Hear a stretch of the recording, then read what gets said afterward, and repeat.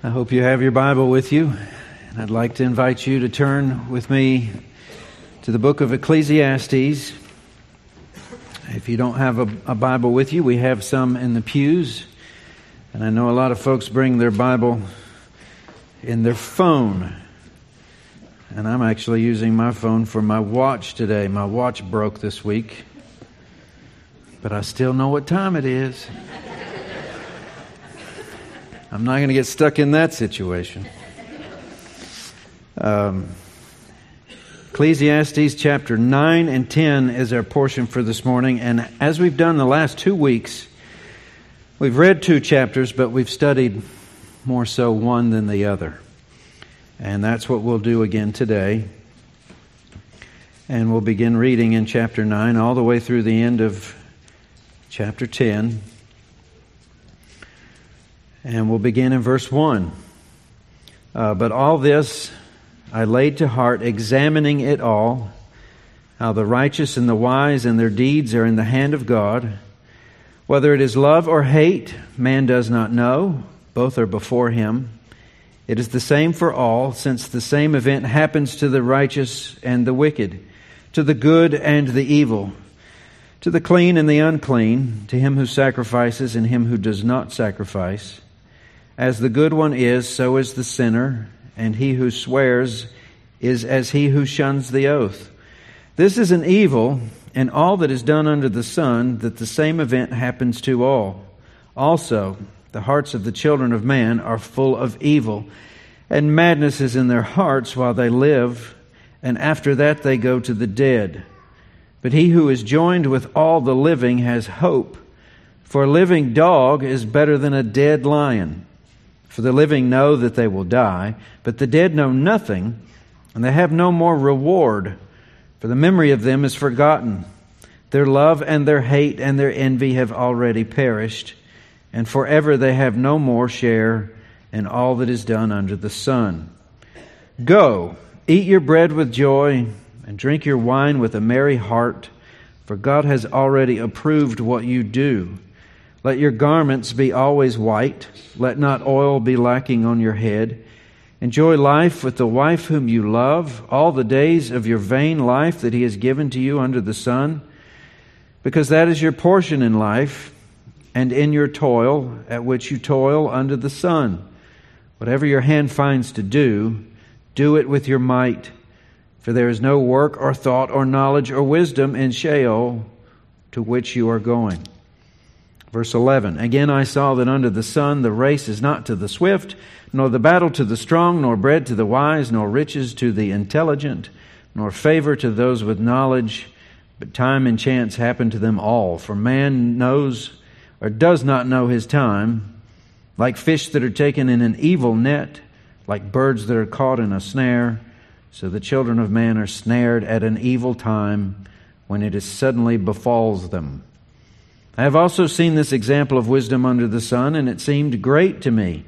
There was a little city with a few men in it, and had a great king come against it, and besieged it, and built great siege works against it. But there was found in it a poor wise man, and he by his wisdom delivered the city. Yet no one remembered that poor man. But I say that wisdom is better than might, though the poor man's wisdom is despised, and his words are not heard. The words of the wise, heard in quiet, are better than the shouting of a ruler among fools. Wisdom is better than weapons of war, but one sinner destroys much good. Chapter 10.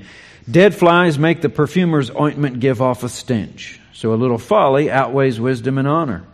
A wise man's heart inclines him to the right, but a fool's heart to the left. Even when the fool walks on the road, he lacks sense, and he says to everyone that he is a fool. If the anger of the ruler rises against you, do not leave your place, for calmness will lay a great offense to the rest.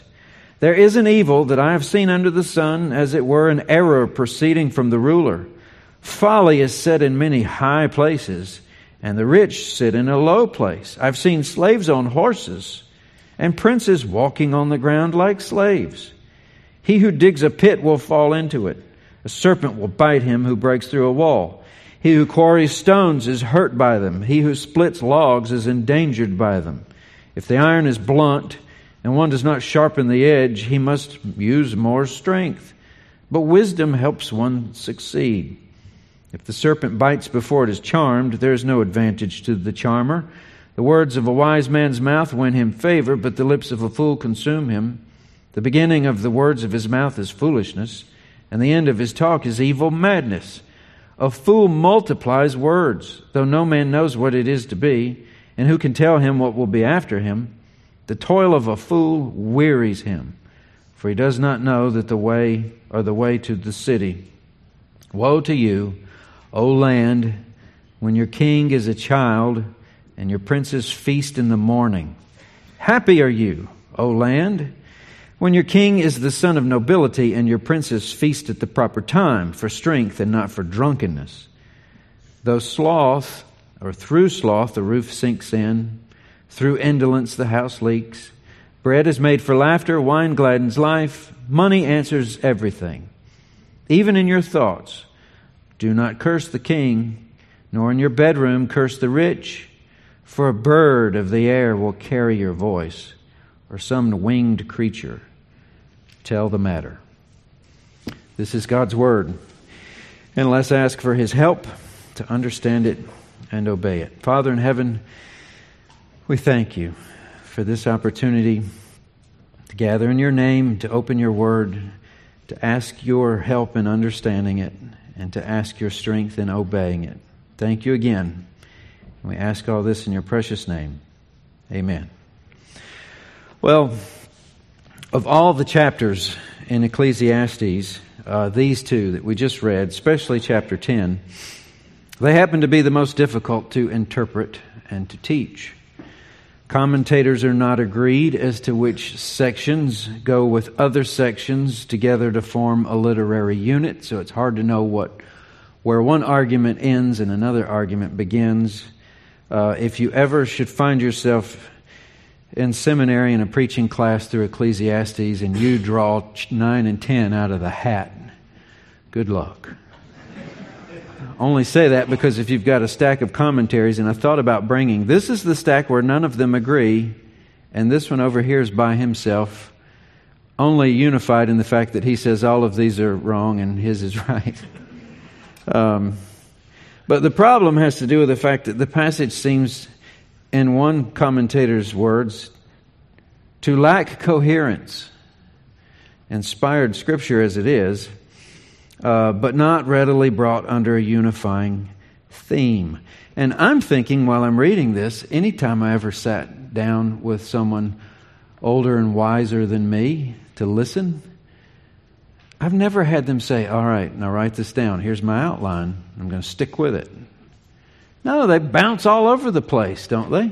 As thought goes. It's jumbled up. Then later when you organize it, you try to make sense of it. So all of that to say, we don't need to worry.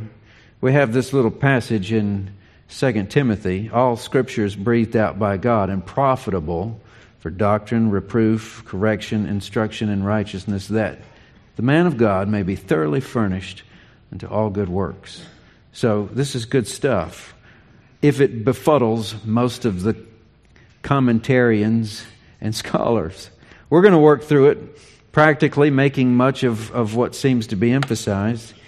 And I think after having spent time with those folks this week, it's best split into two arguments. We won't call them themes. We'll call them arguments. And they don't split right between chapters 9 and 10. We'll spend most of our time in the first 12 verses of 9. But if you look at the first 12 verses of 9, here's what we can say. Because death is certain, and because life is unpredictable, enjoy the days that God has given you. I think that's a good functional argument for at least that portion of these two chapters. And then from verse 13 in chapter 9 through the end of verse 20, which is the last verse of chapter 10, we're going to say, since a little foolishness can go a long way, use wisdom. Those are his two arguments. And it seems as though there's a little bit of an overlap. But let me try to walk you through the latter. We'll look at what we just mentioned first, and then we'll go back and spend most of our time in chapter 9. But through chapter 10, in fact, just look at verse number 1 of chapter 10. Dead flies make the perfumer's ointment give off a stench. Now, I've never seen a fly in perfumed ointment. But I would think that a problem. If you ordered that and Amazon brought it, you open the lid and there's a bunch of dead flies in it, you'd probably send it back, right? Hoping that it had free returns written on there when you clicked and bought it. You might have to drive to Kohl's and drop it off, but it's no good. He says this in order to make his point in the second line. So a little folly outweighs wisdom and honor. And what he's saying is you can ruin a very expensive tin of ointment because of a few dead flies, which probably represent 2% or less of the ingredients. A little bit of folly, 10 minutes worth of foolishness can ruin an entire career. 10 minutes worth of indiscretion can ruin a very long-lasting relationship. They don't seem to be balanced out where the crime fits the punishment. You should know that foolishness is leveraged disaster, is what he's trying to say. And he's got a lot of examples here. A wise man's heart inclines him to the right, but a fool's heart to the left. That's not left and right politics in America. That didn't exist when this was written. So you can't use it for that. But the idea is that one man's thinking, wisdom's one way, and the foolish thinking is the total opposite other way. Even when the fool walks on the road, he lacks sense, and he says to everyone that he is a fool. You can't talk like that anymore, can you? But I mean, he's telling us what we already know, that there are some people that can do something as simple as walk down the street and broadcast that they are an idiot. Right? And we all know some. He's saying, foolishness will ruin things, so be wise.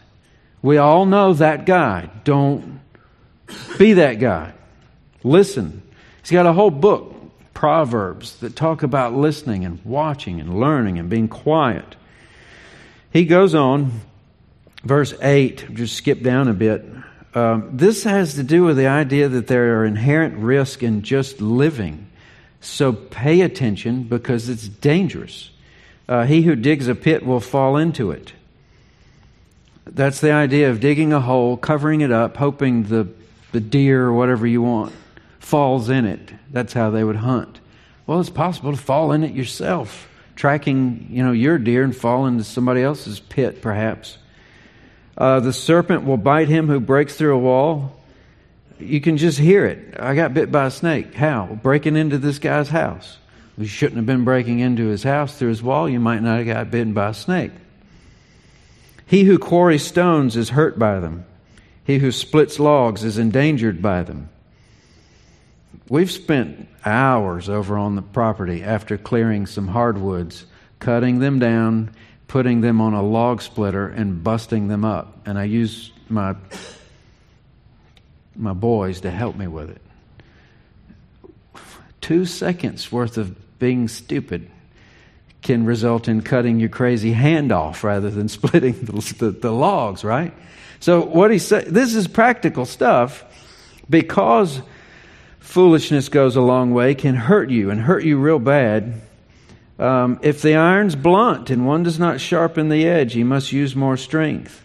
You can spend 10 minutes sharpening your axe or burn up a lot more calories doing it the hard way.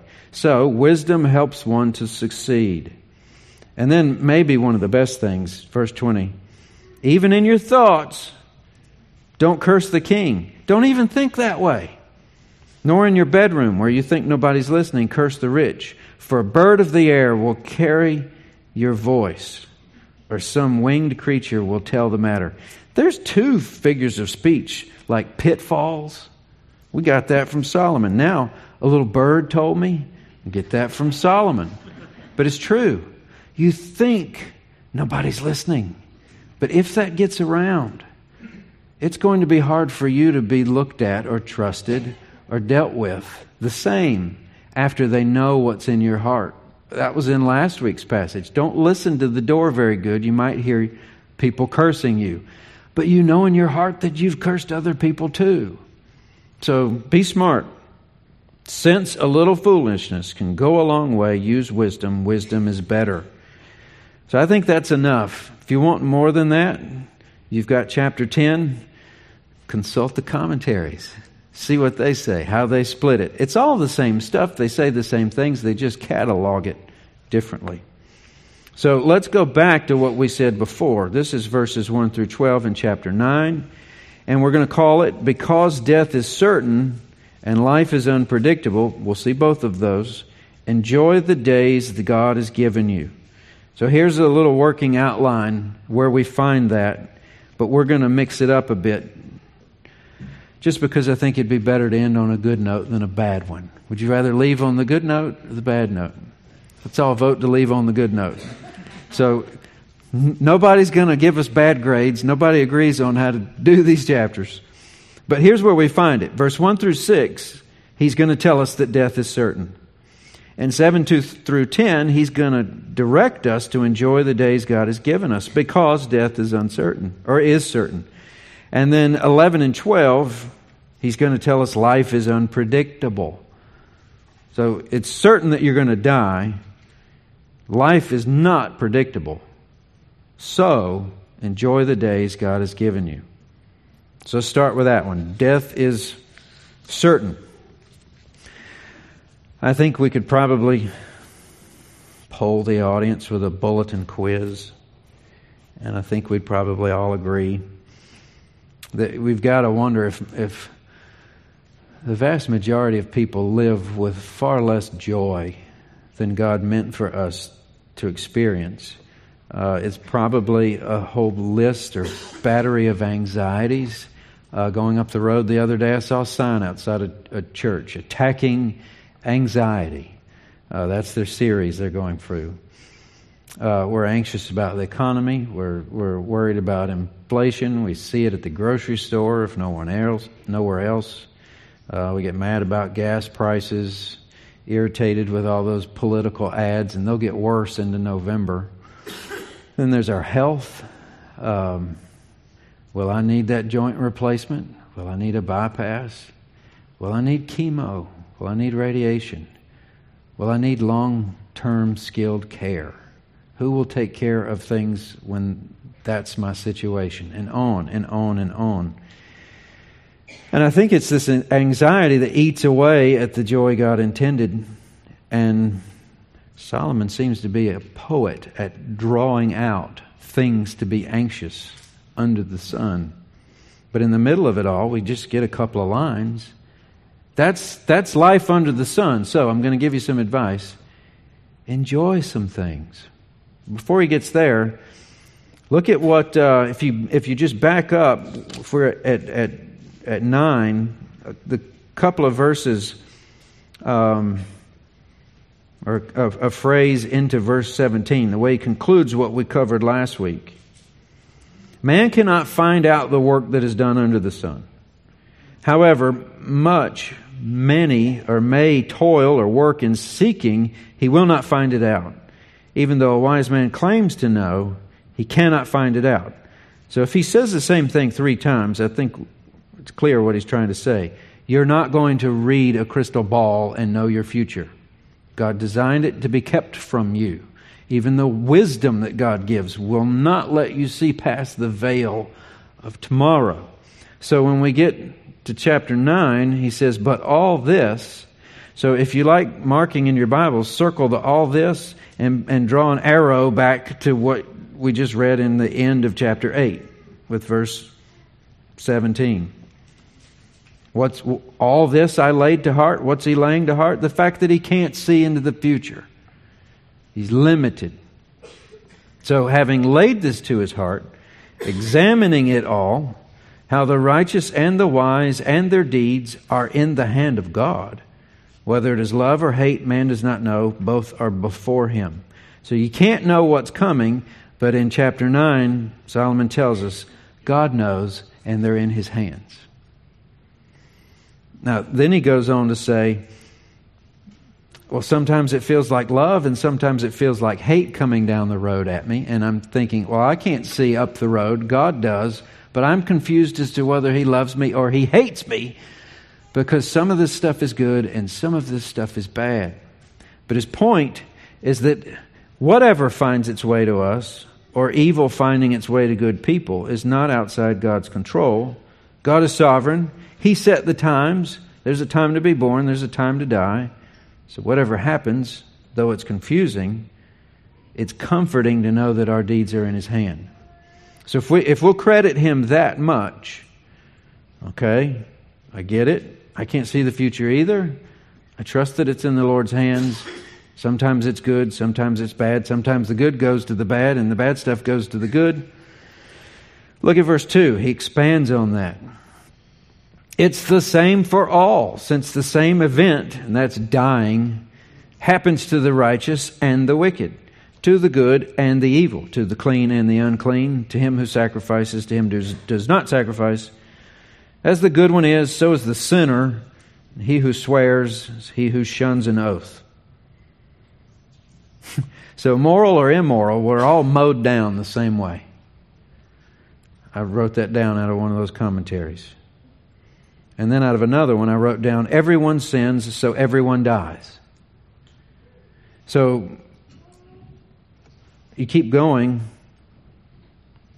Also, the heart of the children of man are full of evil, and madness is in their hearts while they live. And after that, they go to the dead. So here, he's right on track with Jeremiah 17:9. The heart is deceitful above all things, desperately wicked, who can know it? But he's probably thinking about the Genesis account describing God's decision to send the great flood and hit the big fat reset button on the whole planet minus 8 people in an ark. It's almost verbatim. The Lord saw that the wickedness of man was great in the earth, and that every intention of the thoughts of his heart was on evil continually. So the Lord said, I will blot out man whom I've created from the face of the land, man and animals and creeping things and birds, for I am sorry that I have made them. So he has precedent for such a dim view of what happens to us. Go even further back in Genesis' account. Before the flood, this is still in the garden. And the Lord God commanded the man, saying, You may surely eat of every tree of the garden, but of the tree of the knowledge of good and evil you shall not eat, for in the day that you eat of it you shall surely die. So Adam and Eve disobeyed, right? We learned that in Sunday school as kids. And death followed, just as God promised death would come. Even though we know John 3:16, and God sends His Son in order to unwind the curse of sin, give us His righteousness in exchange for our sins which are forgiven. Then we live in glory forever and ever and ever, but we're still under the Son, and under the Son everybody sinned, so everybody dies. It is certain. Nobody skips. Death comes to everybody unless we hear the trumpet blast. So bottom line, the so-called righteous as well as the wicked deserve to die. So everyone who dies had it coming. We deserve what we get. Then Solomon says, verse 4, He who is joined with all the living, that just means if you're alive and kicking, you have hope. For a living dog is better than a dead lion. How you like that one? Living dog better than a dead lion.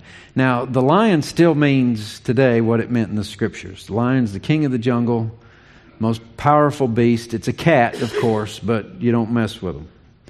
The difference in the little cats and the big cats are the big ones are big enough to eat you. The little ones can't pull that off, but every time I look at one, I think that's what he's thinking.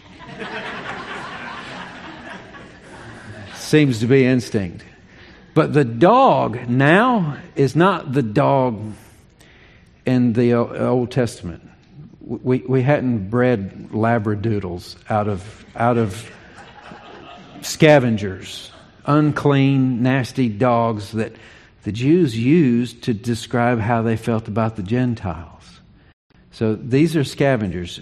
You don't want to be a dog, but a living dog is better than a dead lion. At least you're alive. You have some hope. You can think.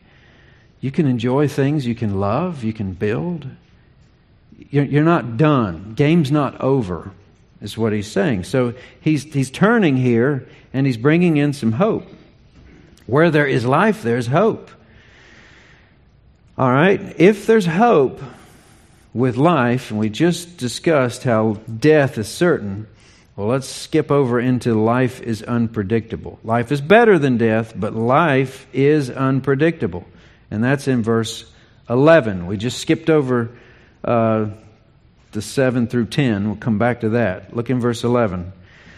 Again, I saw that under the sun, the race is not to the swift. Well, it should be. Don't fast people usually win the race? Or the battle to the strong. Don't the strong people usually beat up the weak? Or bread to the wise. Well, he's wise, so he should figure out how to have it. Riches to the intelligent. They get paid for what they think. Favor to those with knowledge. Yeah, you'd favor a knowledgeable resource rather than an ignorant resource. But here's what he says. Time and chance happen to them all. I'll have to explain what that means in a second. For man does not know his time. That's a repetition from the end of chapter 8. We can't see the future. Like fish are taken in an evil net. The word evil. All nets are evil if you're a fish. Right? They're useful to a fisherman. Catch the little guys who put them on a hook and they catch the big ones. But if you're the bait, the net is evil. And like birds who are caught in a snare, so the children of man are snared at an evil time.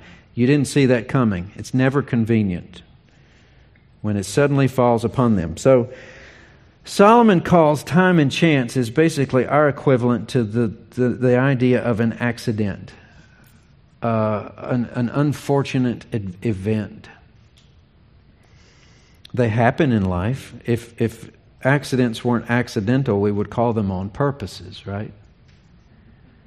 You know, you're a parent, you go through this. What happened? Why did it happen? Well, it was on accident. On accident, by accident. You keep digging, you find out there's a lot of purpose to that accident. It was an on-purpose event, I do believe. These are accidents. You can have someone who everybody's talking about, they're going to win the gold. They're favored. The odds all talk about it. But they trip over a hurdle and they come in seventh. You didn't expect that. Or the business that had the product that you just can't mess up. But it was. And the market threw it out. It's a penny stock. Everyone lost their money. Or you hire the guy who's supposed to be the one to run it. Runs it into the ground. He has a good point. Life is unpredictable.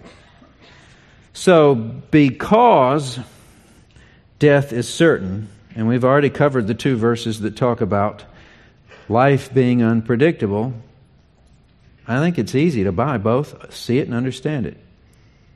So, enjoy the days that God has given you. So go back to verse 7. It's against this dark background of unpredictable life that could wind up in an accident any day, any time. I don't even want to think about that, and neither do you. Death is certain. We're all going to die, so what do? Look at verse 7. The word go is how it begins. Go is emphatic. We've been told to enjoy what God has given us 5 times already in this book. This is the 6th time, but this is the first where the word go, and it could have an exclamation point at the end of it. The way we do our study of literature, the volume is increased here. The emphasis is pointed. Death's certain, life's unpredictable. Go eat your bread with joy. Don't waste that. Don't waste a single day. You don't know how many of them you have left. And when they're gone, you're dead. Drink your wine with a merry heart. Now wait a second. They don't memorize that verse in Awana. Do they? I never remember that verse in Sunday school or the flannel graph. All right, children, let's memorize this verse. Go drink your wine with a merry heart. Now, we could say that bread represents all other dishes and wine represents all other drink. I'm not sure if he's meant to read into this, but that's a sermon for another time and another place. But here's the point I'll make because it's already been made, so it's a reminder. These are all meant as gifts. And they are meant as gifts by the one who created them, which is God in heaven. Down to the mechanics of the living organisms that take something that grows on a vine and then is preserved with alcohol. It's not that the devil got in the system and said, I will invent yeast and fermentation. Because if it's that, then pickles are the devil's stuff too. Right? So we can get into trouble trying to figure out how all this works. But here's the rule. It's God's gift. Enjoy it with Him in His presence. And you won't get drunk. Because to be drunk is in the Scriptures as wrong. When do you ever give away your faculties as a Christian? You're not supposed to. Now, if you take the gift and walk away from the Lord, it will hurt you. Same as any of the other gifts. Your food, your money, your relationships. Keep God close. You'll be fine. You can enjoy them. The word moderation with God beside you isn't even necessary. You don't have to say the drink responsibly with God there. Who drinks irresponsibly with God there? Bring Him with you. We'll come back to that because there'll be a much better illustration than wine, especially with our relationships. So what he's saying is stop your complaining, stop fixating on your problems, stop curating your anger, don't rush through your meals, stop choking down food like a dog, eat with your family or a friend or a stranger, but enjoy it. I didn't make food for you to gulp it down like one of those hot dogs that, fell on the ground, you throw it to the dog, they don't even taste it. It goes right down the hatch. But don't we do that too? Here's your comparison. God made these things so you'd enjoy them and think of Him. And it started in a garden where He said to Adam, you've got all these trees, except for one. Eat. Enjoy it. God called it good. If God called that fruit and that grain good, it's good stuff. Now take that and compare it to flying down Sunset, pull into some fast food window, get mad because the line is long. They're all long. Thank COVID for that. Then grab a bag of chicken nuggets and French fries, throw them over your shoulder to the kids in the back, and hope they have enough time to choke it all down before you slide to a stop at wherever you're going, yell at them and get them all out, hope they didn't get it on their uniform or whatever it is, and then just rinse and repeat. Does that match? Which one is better? Which one's enjoyable? Which one cost more? You say, well, Chick-fil-A went up. It might cost you your children if you don't eat with them. Who wants to eat alone? I mean, our crazy schedules necessitate fast food. It's better for you, and it digests better, and you enjoy it, and God is glorified, I think, when we do it slow. Only history will tell, and probably glory, what it cost our whole culture to give up what you see in that Norman Rockwell picture with the big turkey and everybody around the table. I think that was on the Saturday Evening Post. And it's a little overdone. Our house never looked like that. Somebody would have been mad in that picture if it was it's probably in your house too. And the turkey wasn't that big or that golden brown. Looked more like, when they cut into it on Christmas Vacation, it comes out dry.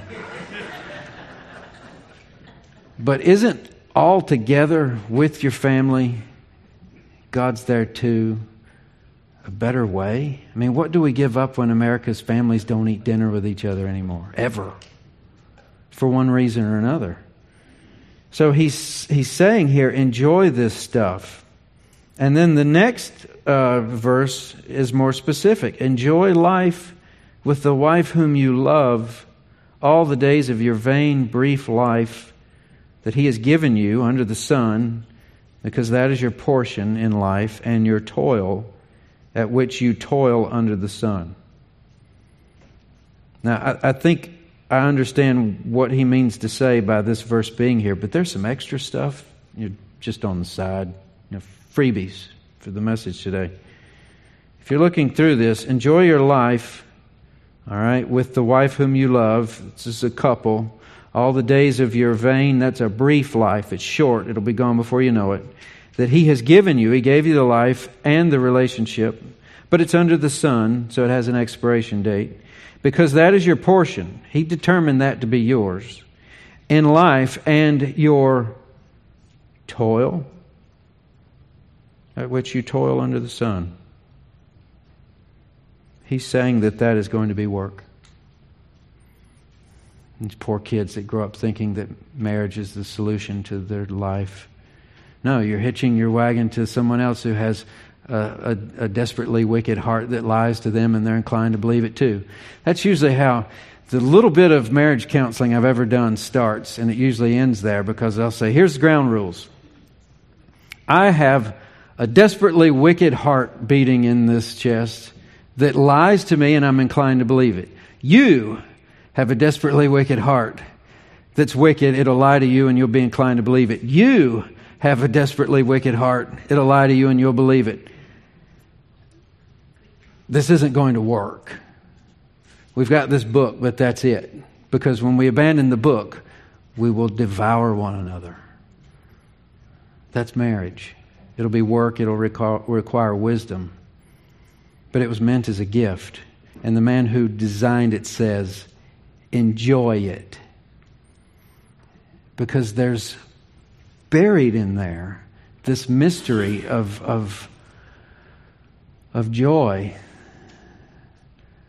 And here's the best way I know how to explain it. God is going to love you from heaven through the person He gave you to spend your short life with, if it works correctly. It's great stuff. But evidently we need to be told to enjoy it. And we forget the fact that it's work. So again, he might be thinking of the garden here where God made the woman as a partner for the man. Or this may be a way of adding the category of relationships to the category of food and drink, starting with the most intimate of relationships. But most agree this refers to the marital bond literally. And the idea here, because he's been talking about all this work going on, he's saying here, don't just provide for her, don't just build a house for her, don't just buy clothes, cars, vacations for her and the children. All that stuff's good and enjoyable, and the rest of the world will think you're a fine man. Enjoy them. The wife and the kids, not just the vacation and the stuff. And to enjoy them, you're going to have to spend time with them. You can't enjoy them in a frame on a shelf in an office somewhere. One of these days when I'm gone, you can look at all these pencil notes that I put in here and then abandon, when I get into the message. Because sometimes I feel like it'll get me in trouble. But I think it's warranted. If you know Jesus, you're saved by grace. You understand that you need His righteousness and He must forgive your sins to be in heaven with God forever. but you don't want to be around your kids, and your kids don't want to be around you, there's a problem. Now, kids can grow up and lose their mind and walk away from the best parents. Again, the heart is deceitful above all things and desperately wicked. It'll lie to them and they'll be inclined to believe it. But that doesn't mean you can't work to do everything you can, such that having taught them the right things, they may come back. Usually around the time someone hands them their own baby, it dawns on them, you weren't as ridiculous as they thought you were. They'll come back a lot of times, sometimes never. But across the board, generally speaking, if we love Jesus but don't like our family, something's off. Work on it. Enjoy them. Again, enjoy the gift with God. Bring God home. If God's not at home, duh! That's why you don't like each other. You can't expect that human beings will just lovingly give each other the best part of life. They'll take it for themselves unless God's there. Enjoy the wife whom you love. Don't leave God and go to your neighbor's house and enjoy his wife. That's wrong. You keep God here with his gifts, you'll enjoy these things. All right, let's keep moving. One more thing. Verse 10. Whatever your hand finds to do, do it with your might. For there's no work or thought or knowledge or wisdom in Sheol. That's the place of the dead. Once you're dead, you don't work, you don't know anything, you don't have any wisdom. And he's talking about when under the sun's over. We'll have that stuff in glory, but not under the sun. So what he's saying, for the teacher, it turns out hard work is part of the joy of living. God created us to work. So this is the perfect work-life balance, isn't it? That's so hard and elusive. You've got these things at home you must enjoy and cultivate. But you've got this job that if God has gifted you, if you've put your hand to this plow it good and do it right. But don't burn both ends of that candle. You'll abuse one or the other if you don't find that balance.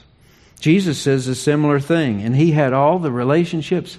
Here's some homework for some of you that just love the factoids of the Scriptures. Go look up how many times Jesus and food are in the same place, where the setting for what's happening describes a wedding feast with water turned into not just wine, but good wine. What do you do with that? Or him breaking bread and feeding it to a bunch of people, or preparing fish for his 12 when they don't know who he is. But there's a lot of Jesus sitting down with people, spending time when people are shocked that he's doing it, like the woman at a well, and then the food involved. There's a lot of it. Well, he also had his work too. This is what is said: we must work the works of him who sent me while it is day. Night is coming when no one can work. And what he meant by that was he's up against his hour, and that death would overtake him. This is the means by which he pays for our sins. And then his work in redemption was over. After that, he spent time telling folks what to expect and where he's going. And then after that, it's the church's business, along with the Holy Spirit, to carry it on out. So, unless the trumpet sounds first, the same death will overtake us. But before our hour strikes, Jesus says we must work the works that he has assigned us. It's a good word. So let's recap and land the plane. Unfortunately, we often fritter away our days with meaningless pursuits. We all know it. Climbing the ladder, keeping up with the Joneses. I'll need another one of those. We got Joneses in this church. Maybe Jenkins or something like that. Petty arguments, grudges, frustrations, worries, anger. We waste our days as if they are in unlimited supply. Because Jesus died, rose again to save us from our enslavement to sin, that heart that'll lie to us, and reconcile us to his Father, through His death on our behalf, we can begin, even now under the sun, to live as God intended in the beginning, back in the garden, enjoying God and His many gifts in the context in which He gave them. Everyone sins, everyone dies. On top of that, life is unpredictable today, could be our last. So, eat your bread with enjoyment, drink your wine with a merry heart, enjoy life with the wife that you love, and whatever your hand finds to do, do it with all your might. Now, about an hour ago, I wrote this down.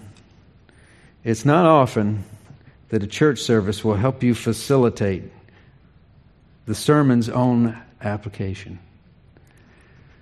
We've got food down here. I don't know about wine. Pretty sure we don't. But you'll have each other to enjoy it with, and all to thank the Lord for His gifts He's given this church, particularly ones that He gave a young lady named Rachel, whose gifts are being redeployed. And we're going to thank her, her family, the Lord, each other for what we've got and enjoy it. But before we do that, we're going to sing "'Tis So Sweet to Trust in Jesus," just to take Him at His word. It's one more line, and then just to know, thus saith the Lord. So, lead us, pray for us, including the food. And for those of you that realized we missed the catechism, come on Wednesday.